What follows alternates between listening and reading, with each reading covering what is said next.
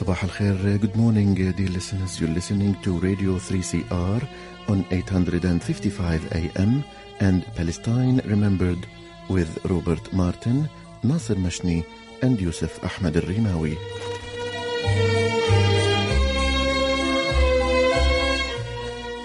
Palestine Remembered is Australia's only English language radio program that is totally dedicated to Palestine. We'd like to welcome those listening on 855 and those that will join us on podcast at 3cr.org.au.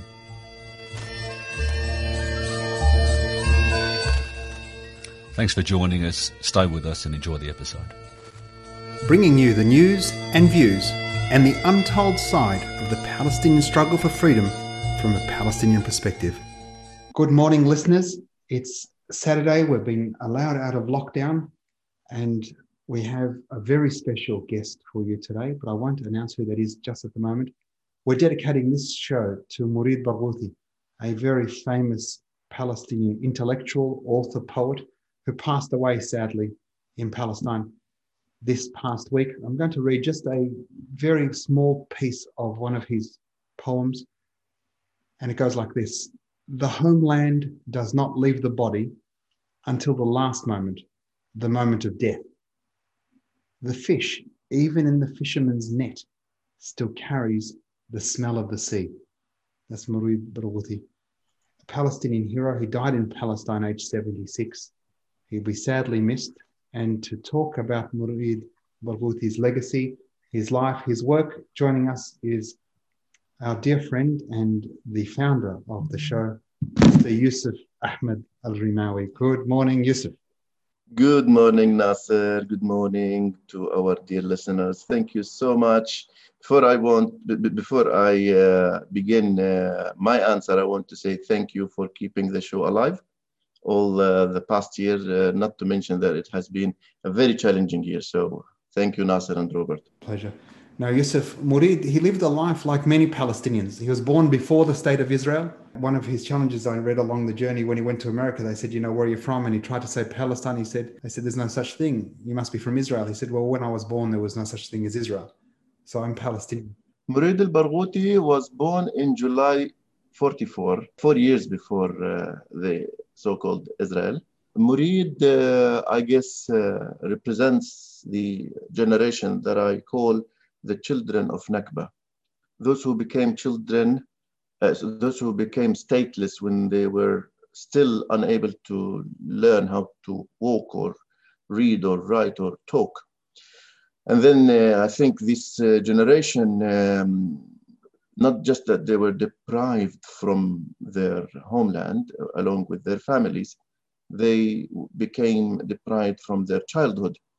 I bet if you speak with anyone who was born in late 30s onward, and then try and ask them about their first toy or anything or game, and they will think for long before they answer you until you hear something like, we had to make it ourselves.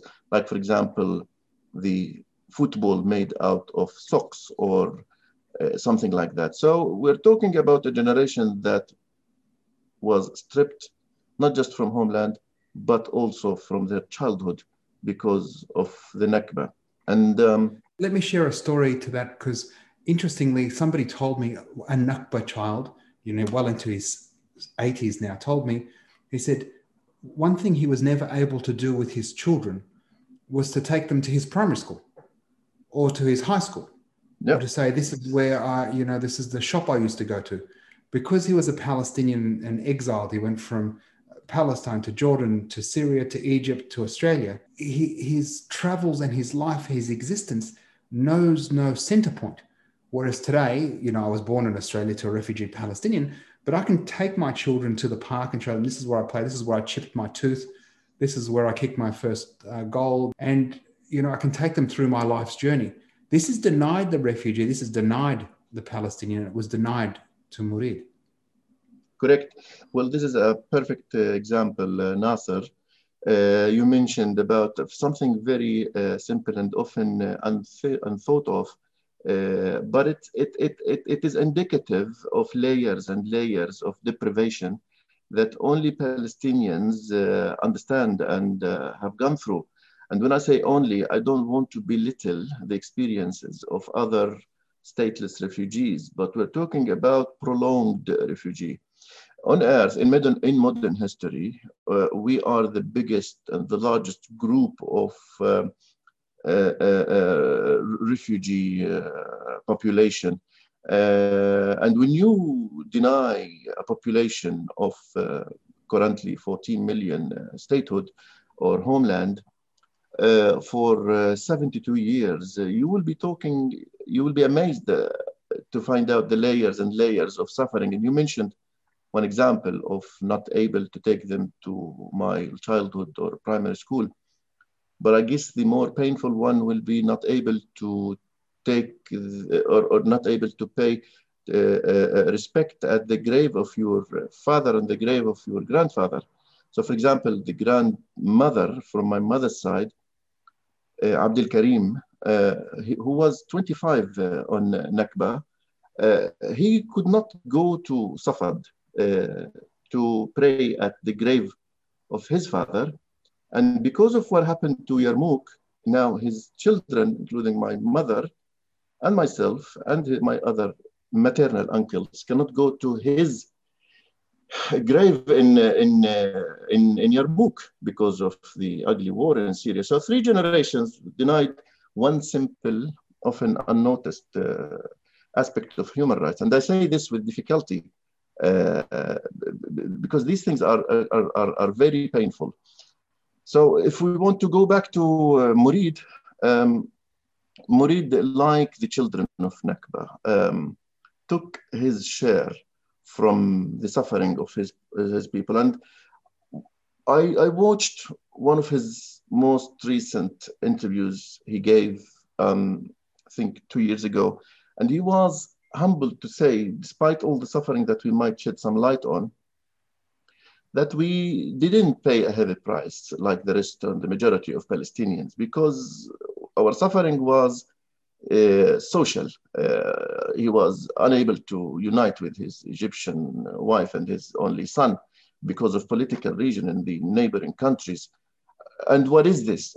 I'm quoting him. What is this compared to losing a life or losing freedom or losing or being injured, and the list goes on. So he is not the type of victim who is centered around his victimhood. I want to talk about Deir Ghassani. Deir Ghassani is a twin village to Beit Rima, my home village.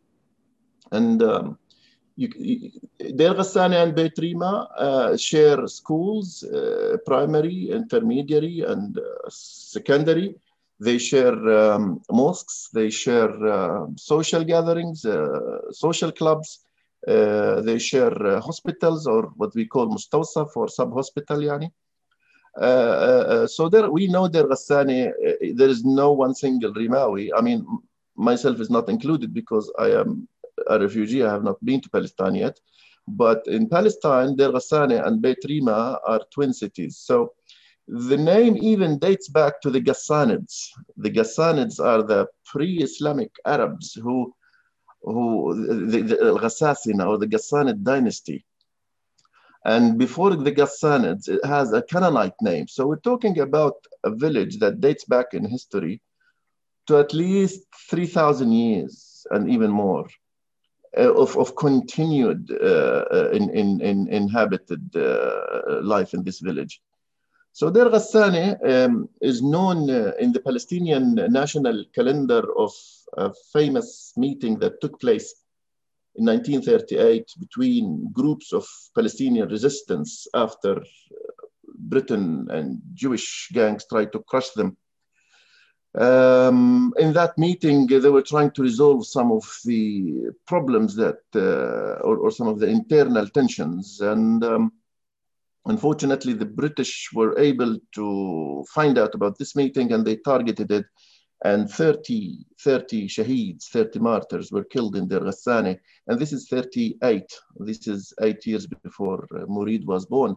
So he was born into the stories of resistance. He was born into the stories of farmers, of steadfastness. And then like the rest of the children of Nakba, when they grew up on the hope of return to the lost 78% of Palestine, and grew up on looking to, for example, the Algerian model after the independence war in 1962, and before that 6 years.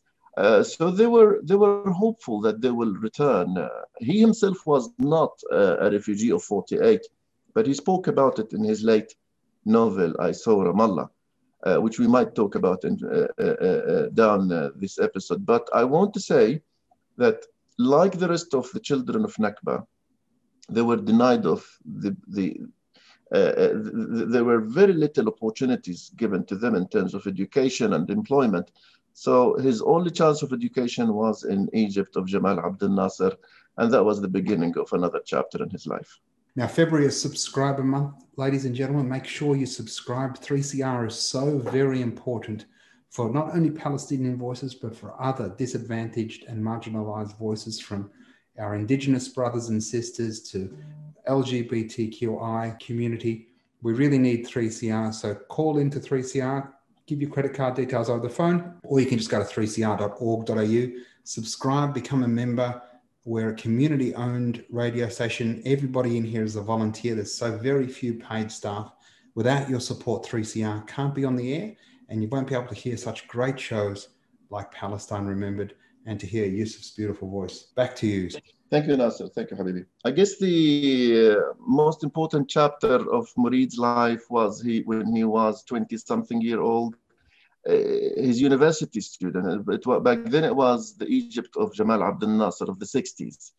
And Jamal Abdel Nasser, now when we look back to Egypt of the 60s, we understand that there was the 67 war, but also there was a project of Pan-Arabism. Also there was a project of Renaissance and Nahda. There was the Sadd al-Ali of the southern part of Egypt, building the water dam, and also hundreds or maybe thousands of factories.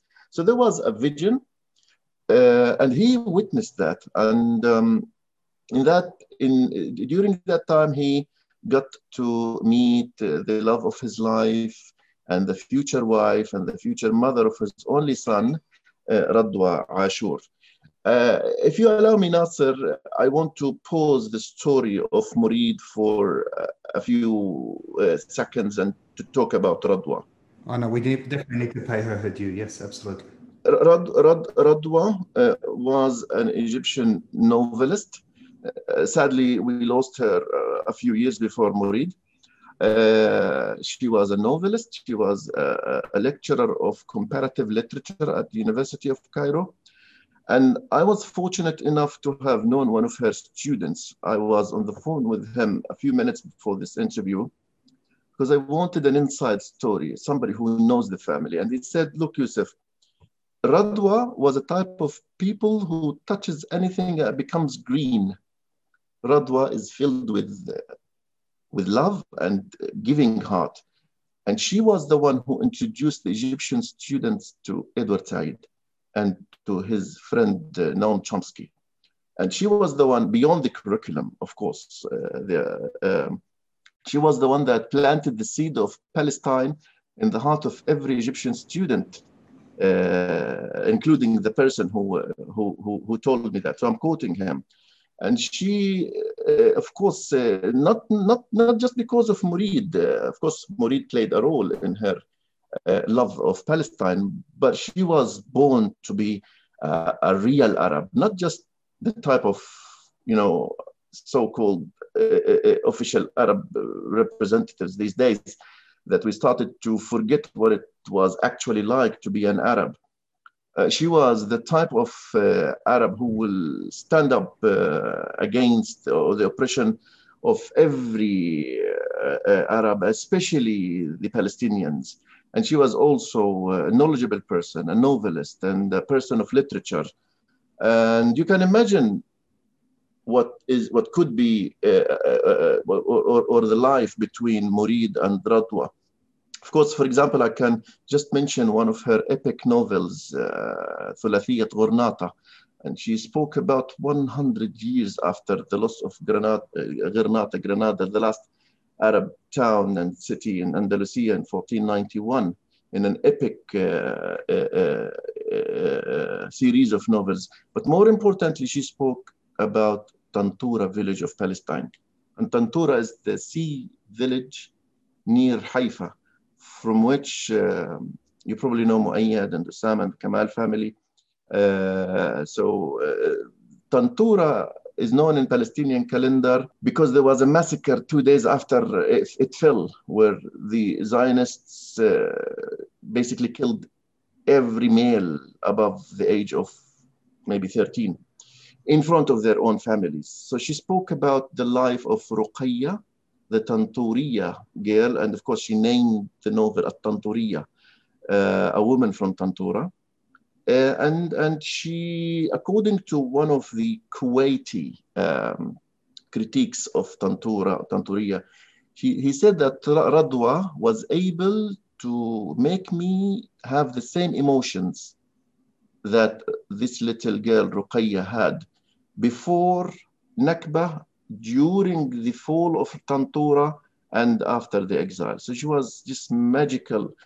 She had this magical pen, was able to portray without exaggeration, without victimhood, the real picture of the people of Tantura and hence the people of Palestine. So we need to acknowledge, we need to pay respect and recognize the legacy of the late wife of Murid Radwa Ashur. Yeah, Ali Yarhamah. God rest her soul. And their son, though, Tamim, he's a poet as well. Correct. Tamim is one of the most well-known Palestinian poets currently. He was born in late 70s, and you can imagine the life in late 70s for a Palestinian Egyptian family in Cairo, especially in time of Camp David and Sadat, especially when both parents are outspoken in criticism of Camp David. So this is the beginning of the suffering of the family. Egypt kicked out the Egyptian authorities. Anwar Sadat personally kicked out Munir and denied him entry of Egypt.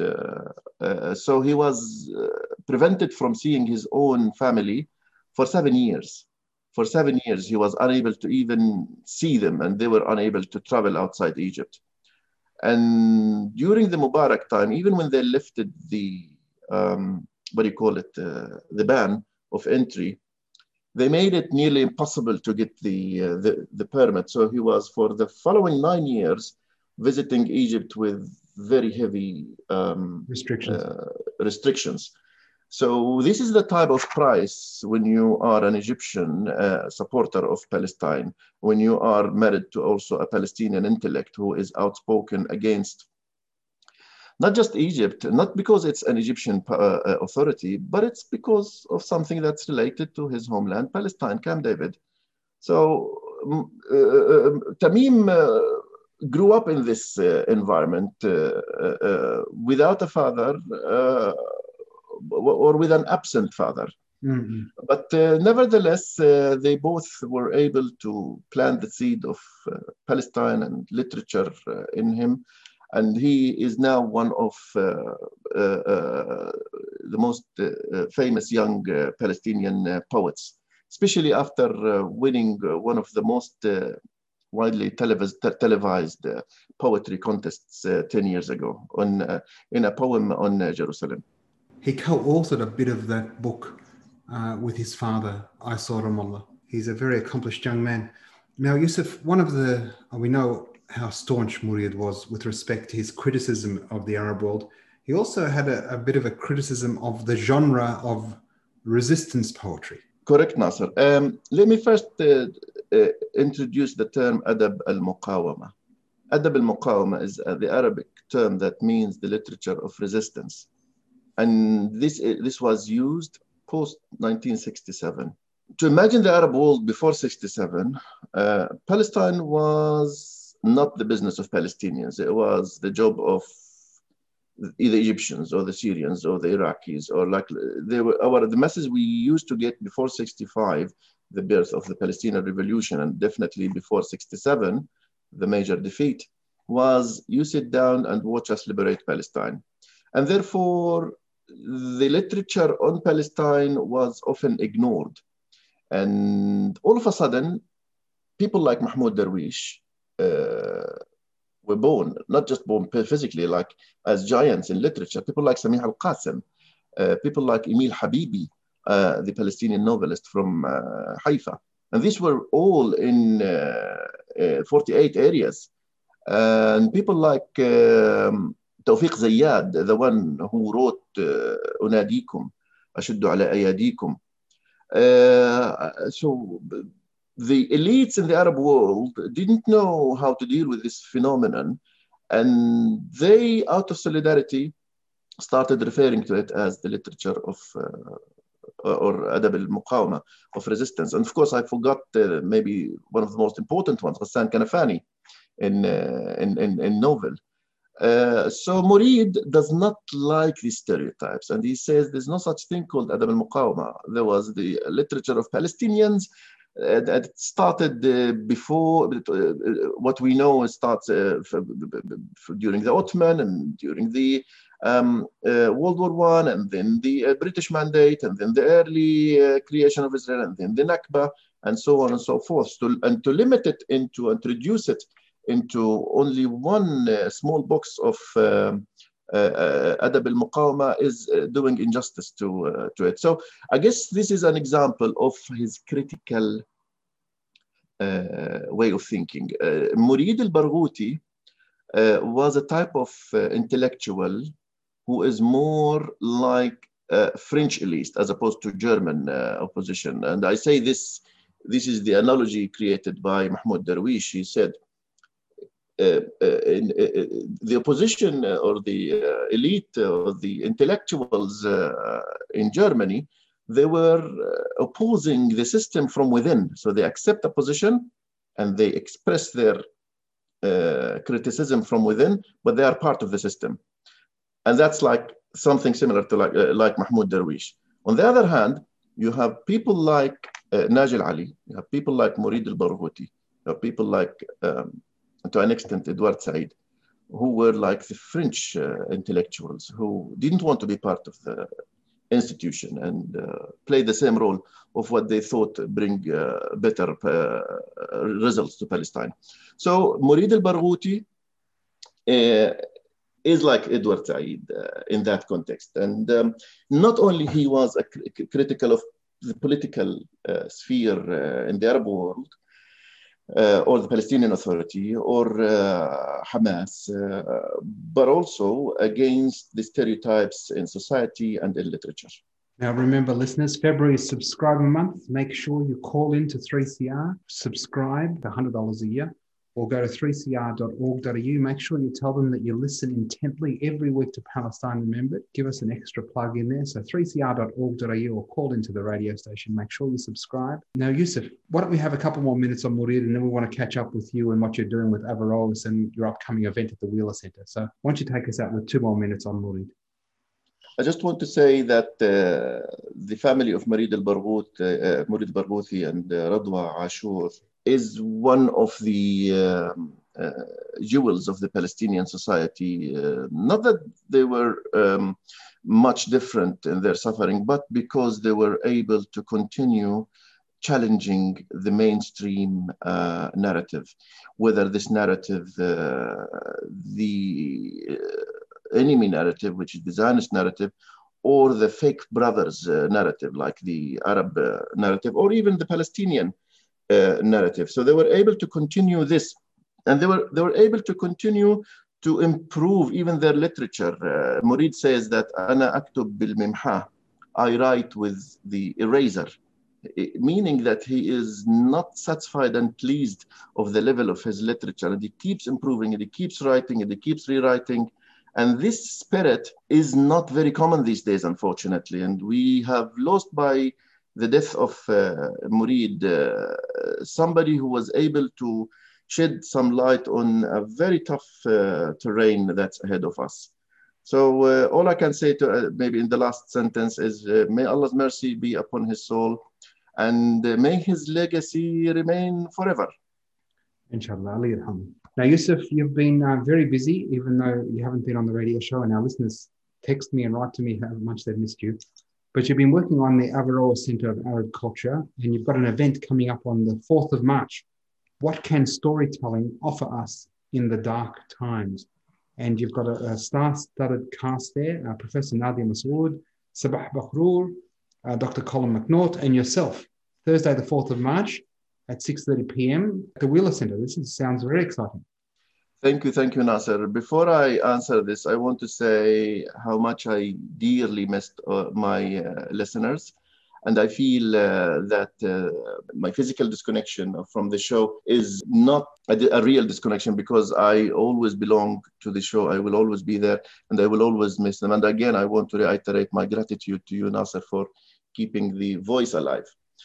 Now, with the upcoming event, we may have spoken about Avaroa Center, a center to promote knowledge about Arab culture that we named after the philosopher Averroes. Of course, yourself is a part of it since its inception.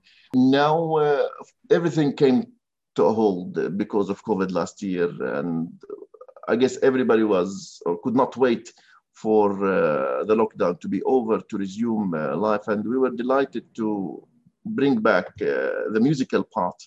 Probably it was the most missed, faster than the other. We were able to perform some music gigs, maybe three or four of them. But I want to talk about the 4th of March, Thursday. And this is an invitation for our listeners. If you want to attend, please look up the following topic and do the booking online, because after COVID, everything had to be online for limited seating reasons. So the topic, like Nasser said, is what can storytelling offer us in the dark times? What can storytelling offer us in the dark times? And I'm pleased to also, Nasser, announce that in addition to the 3 speakers and our beloved MC, Professor Nadia Masood, we are delighted to announce that Dr.